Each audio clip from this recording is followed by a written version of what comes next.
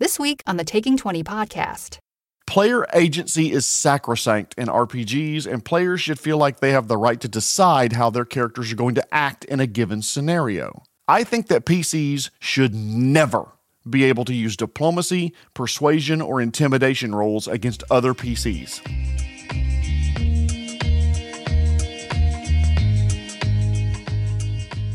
Wherever you are, thank you for listening to the Taking 20 podcast, episode 169, all about those RPG social skills and a review of Honor Among Thieves. This week's sponsor, birds. Someone emailed me a bird pun this week, but I just smiled, because Toucan play at that game. I initially named this episode just social skills, and while I was researching, I realized, wait a minute, if I just call it social skills, that could be social skills around the table, not necessarily within the game. I think it would be good to do an episode about social skills around a table, like when you're in an RPG group, but I am not qualified to discuss that topic. I mean, if I can find somebody who is qualified, then I might interview them as a topic for the future. Speaking of which, do you have a question or a topic idea for a future episode? If so, email me. Send me a message on Insta, Facebook, or send it to feedback@taking20podcast.com.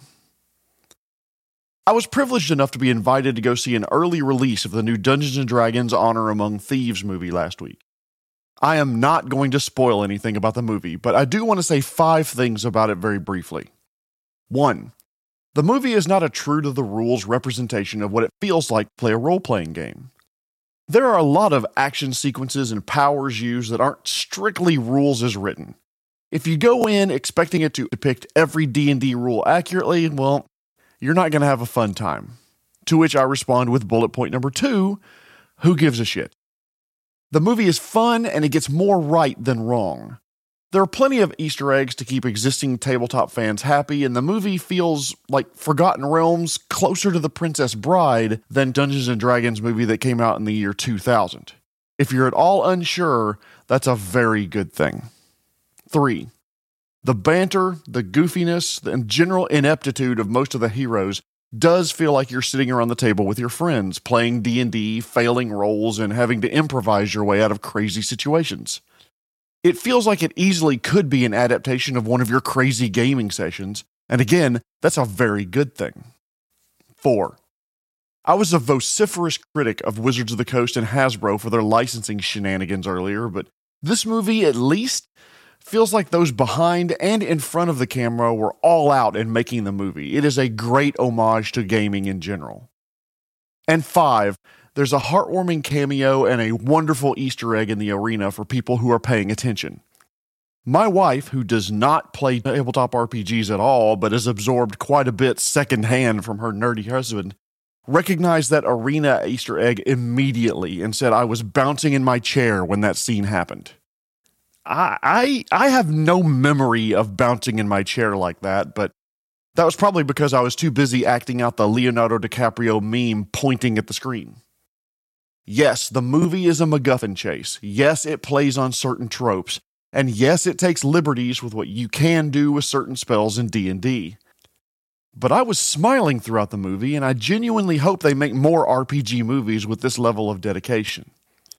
Even if you know nothing about Dungeons & Dragons or tabletop RPGs, it's something that you can enjoy. It's great for us grizzled veterans, and it's great for people who really don't know much about the genre. Speaking of which, if you are new to RPGs and this movie piqued your interest, if you'd like to experience a tabletop role-playing game for yourself, reach out to me, back at taking20podcast.com. I, and I'm sure many others, would love to help you find a game and introduce you to the worlds of Dungeons & Dragons, Pathfinder, and other game systems.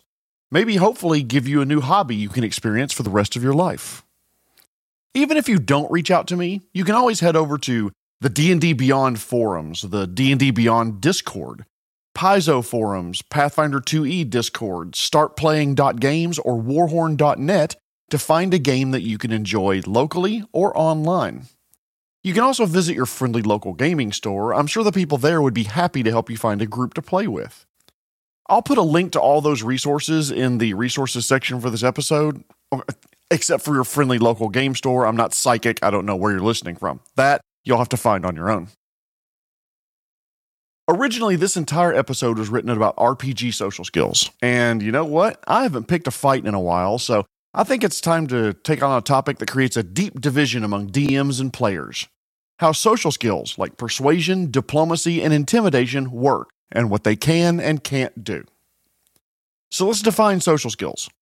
In Pathfinder 2nd Edition, there are the skills of intimidation and diplomacy. They are both charisma-based skills. In 5th Edition, there's intimidation and persuasion, which are both charisma checks. If we look at the description from the books, 5th Edition has this to say about persuasion. When you attempt to influence someone or a group of people with tact, social graces, or good nature, the DM may ask you to make a charisma persuasion check. Typically, you use persuasion when acting in good faith to foster friendships, make cordial requests, or exhibit proper etiquette. Examples of persuading others include convincing a chamberlain to let your party see the king, negotiate peace between warring tribes, or inspiring a group of townsfolk.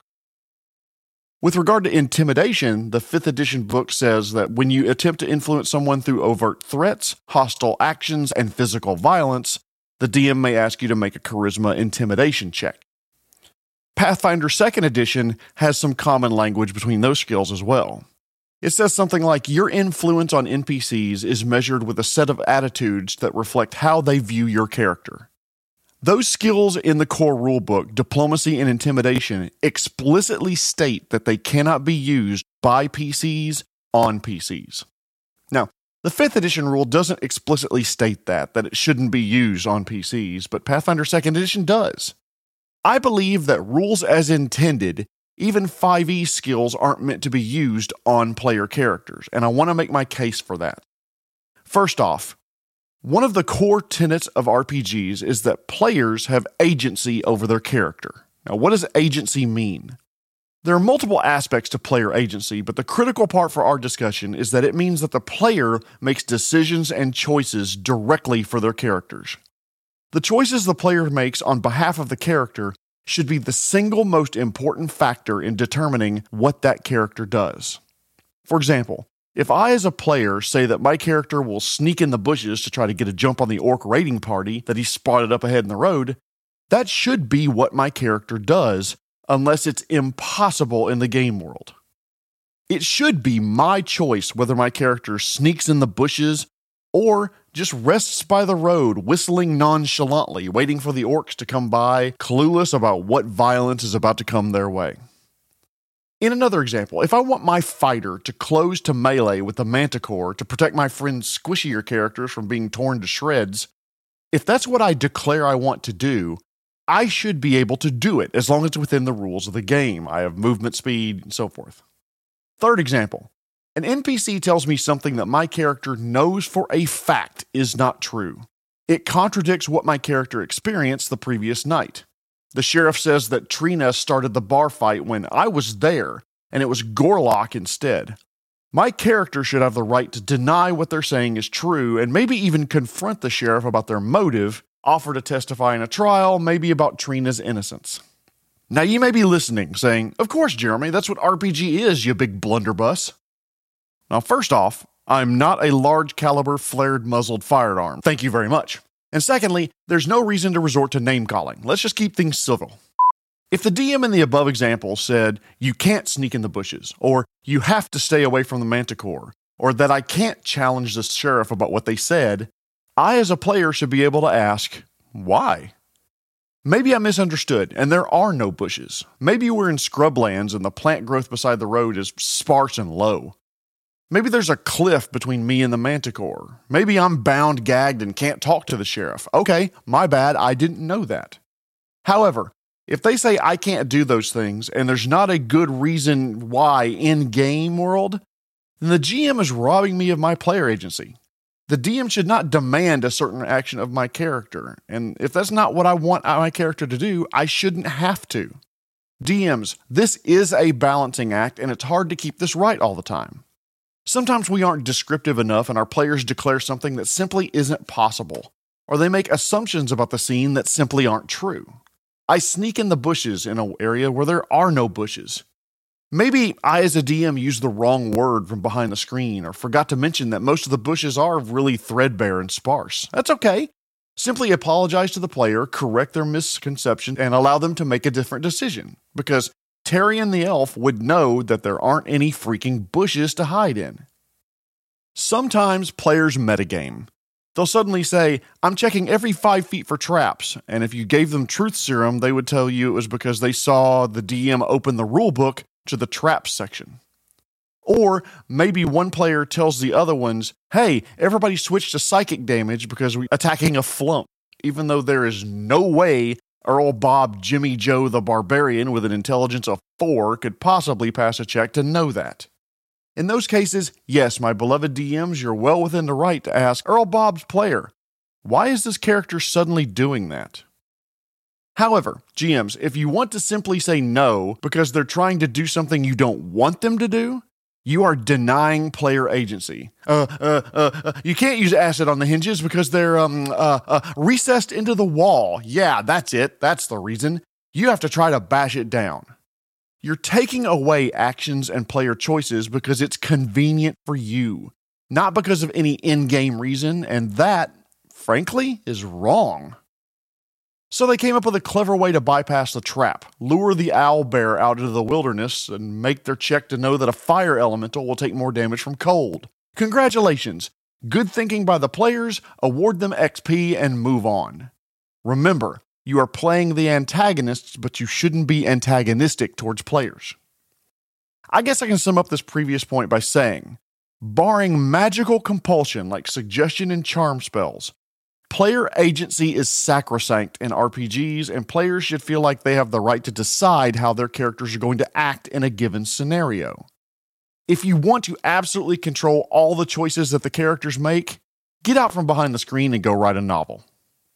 But Jeremy, what does this have to do with diplomacy, intimidation, and other social skills? I'm glad you asked, and thank you for not name-calling this time. Sure thing, Fop Doodle. Wait, Fop? What'd you call me? Fop Doodle? I gotta look that one up. Oh, haha, vain simpleton. Yeah, too bad you're just a voice in my head, and I have all the agency over choosing what I do. I go some weird places when I'm recording. I'm not sure it's a good thing or a bad thing. Here's the crux of why I think social skills should not be used to mandate character actions, because doing so violates that player's agency over their character. So let's start with the most important point I want to make with PC on PC social skills. I think that PCs should never be able to use diplomacy, persuasion, or intimidation rolls against other PCs. A high diplomacy roll by the character Celix against the character Stricker should not absolutely require that Stricker like Celix or follow Celix's commands or automatically be predisposed to what Celix wants to do. Stricker's player makes that determination, not an arbitrary die roll. Some DMs out there that are listening believe it should, that Celix made a high persuasion check on Stricker, and that means Celix's player can tell Stricker's player what Stricker's player thinks. Respectfully, I think that's wrong. One of my favorite tactics in a debate is to argue the other side of things.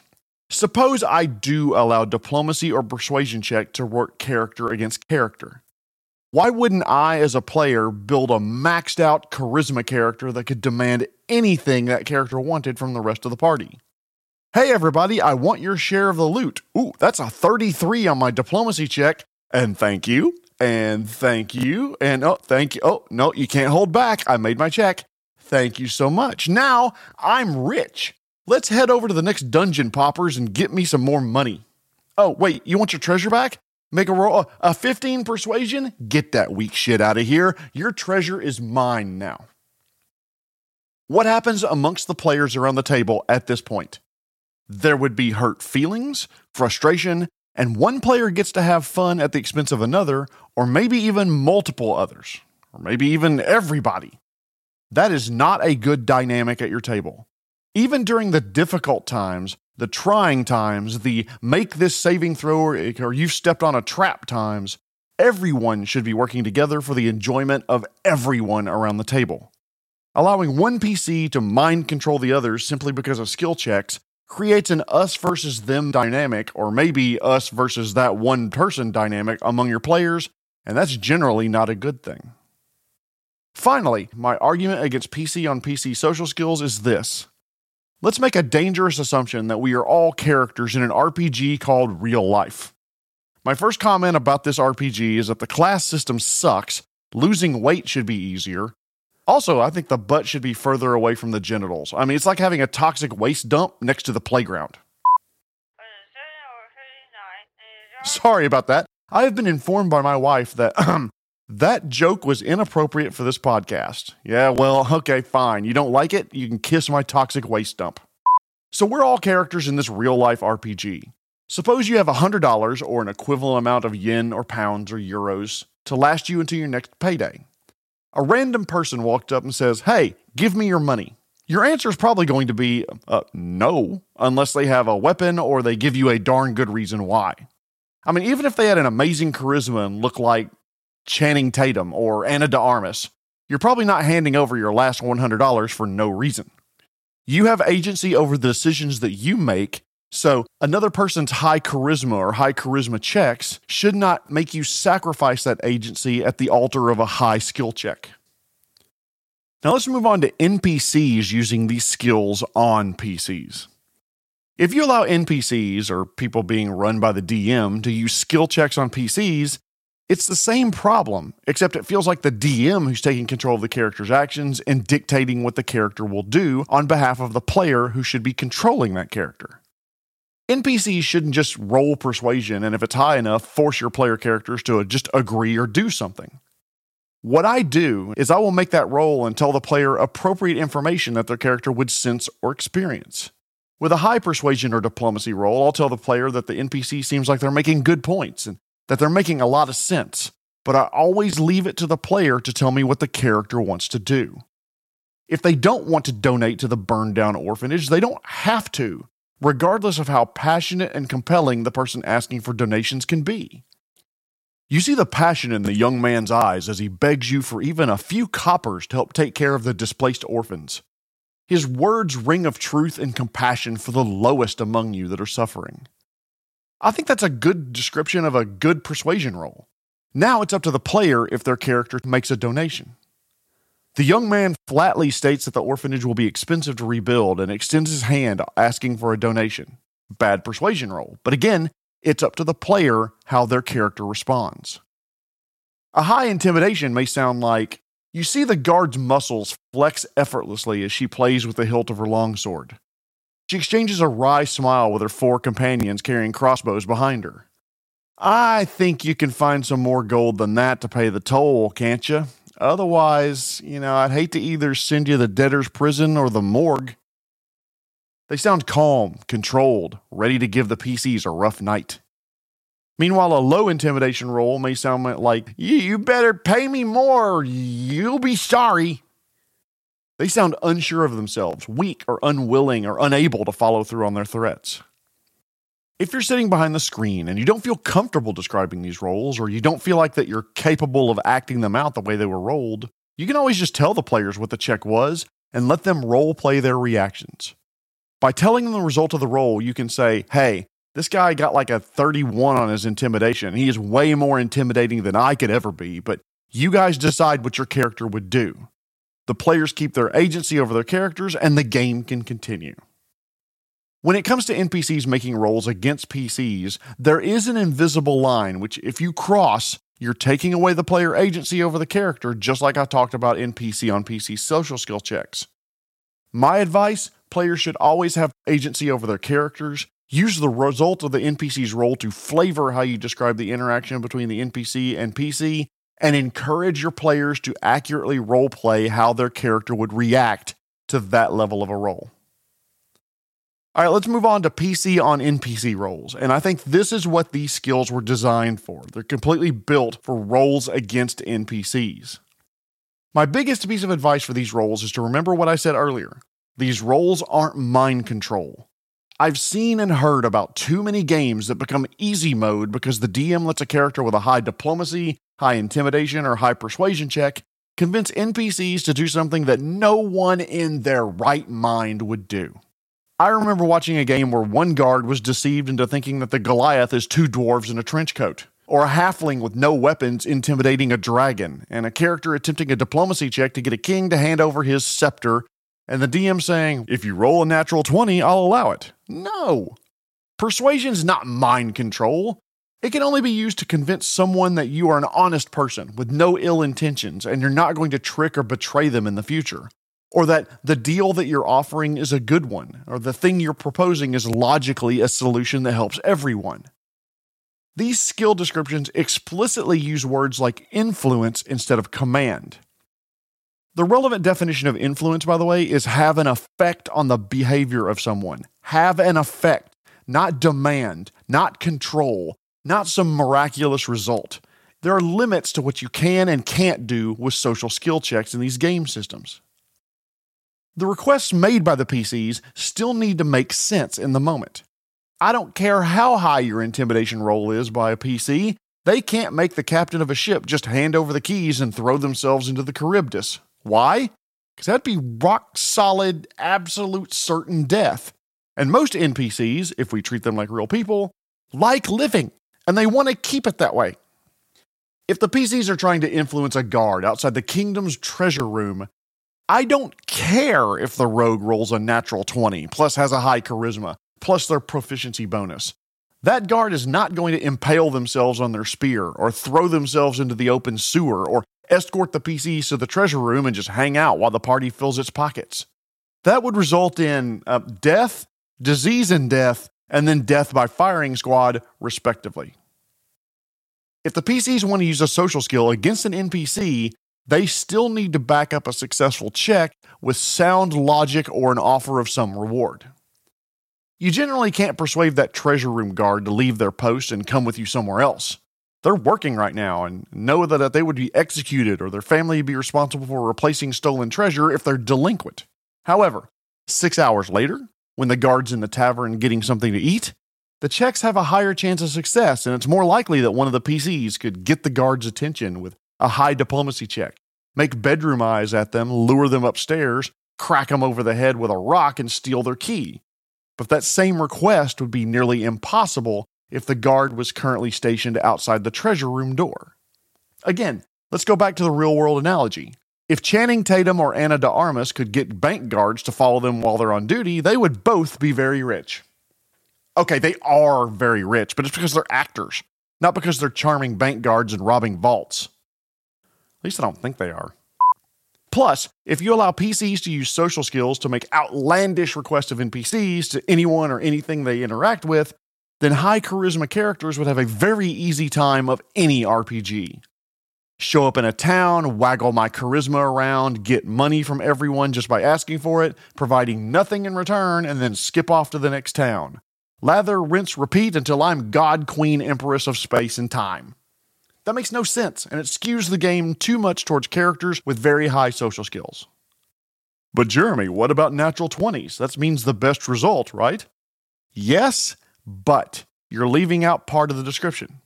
A natural 20 is the best result that character could get, not the best result in the universe. If I, Jeremy, soft-bellied, middle-aged, unathletic couch potato, natural 20 my athletics check, that doesn't mean I'm going to go get a gold medal in the 100 meters in the Olympics. That just means I did the best I could, which would probably be me finishing the race without falling down and face planting. But either way, even in a natural 20, I'm probably finishing in last place. A natural 20 on a social skill check is not any of the following. 1. A reason for an NPC to act like they have had open brain surgery and can't think for themselves anymore. 2. A natural 20 doesn't automatically result in the best outcome the player could ever dream of. And 3. A natural 20 on a social skill check is not even an automatic success. The natural 20 could still mean failure. A bard is not going to convince a dragon to walk away from its horde and leave the area for good with 1 charisma check. A PC is not going to intimidate a god into doing what they want from a single die roll. Even when it comes to PC skill checks against NPCs, these results would go far beyond how those skills were intended to be used in the rules. Even with high rolls, the PCs still need to convince the NPC that they're attempting to influence that the reward is worth the risk. They can provide bribes, offerings, promises that the negative effects won't come to pass to sweeten the deal, or maybe even threats and potential violence, but it still has to make sense in the NPCs' minds. So when PCs make these checks against NPCs, social skills like persuasion, intimidation, and diplomacy are meant to show a numeric effect on one or more NPCs who are deciding whether to accommodate these requests made by the character. These requests need to be reasonable because these NPCs shouldn't lose their mind to become the PC's thrall just because they're really good looking with a high charisma. Social skills have limitations that should be respected at your gaming table. They're not magical compulsion effects like charm spells that can allow other players or the DM to rob players of their control of a character. I recommend never allowing PCs to make social skill checks against other PCs. NPC checks should only be used to describe the intensity or relative success of the interaction, but always allow the player to decide how the character would respond. And PCs can use these checks against NPCs to influence their behavior as long as the request is reasonable, the reward is sufficient, and the NPC believes it's worth the risk. Keep these limitations in mind, adjudicate your game appropriately, and I'll bet you and your players would have fun doing it. If you like the podcast, please consider sharing it with your gaming friends or on social media pages. It doesn't take too long, and every one of those helps get the word out to others who may be interested in an RPG podcast with the occasional fart joke. Tune in next week when we're going to talk about armor class and hit points. What they are, and more importantly, what they're not. Before I go, I want to thank this week's sponsor, Birds. Did you know that hawks have been known to meet for religious ceremonies? They are, after all, birds of prey. This has been episode 169, my review of Honor Among Thieves and the use of RPG social skills. My name is Jeremy Shelley, and I hope that your next game is your best game. The Taking 20 podcast is a Publishing Cube media production. Copyright 2023. References to game system content are copyright their respective publishers.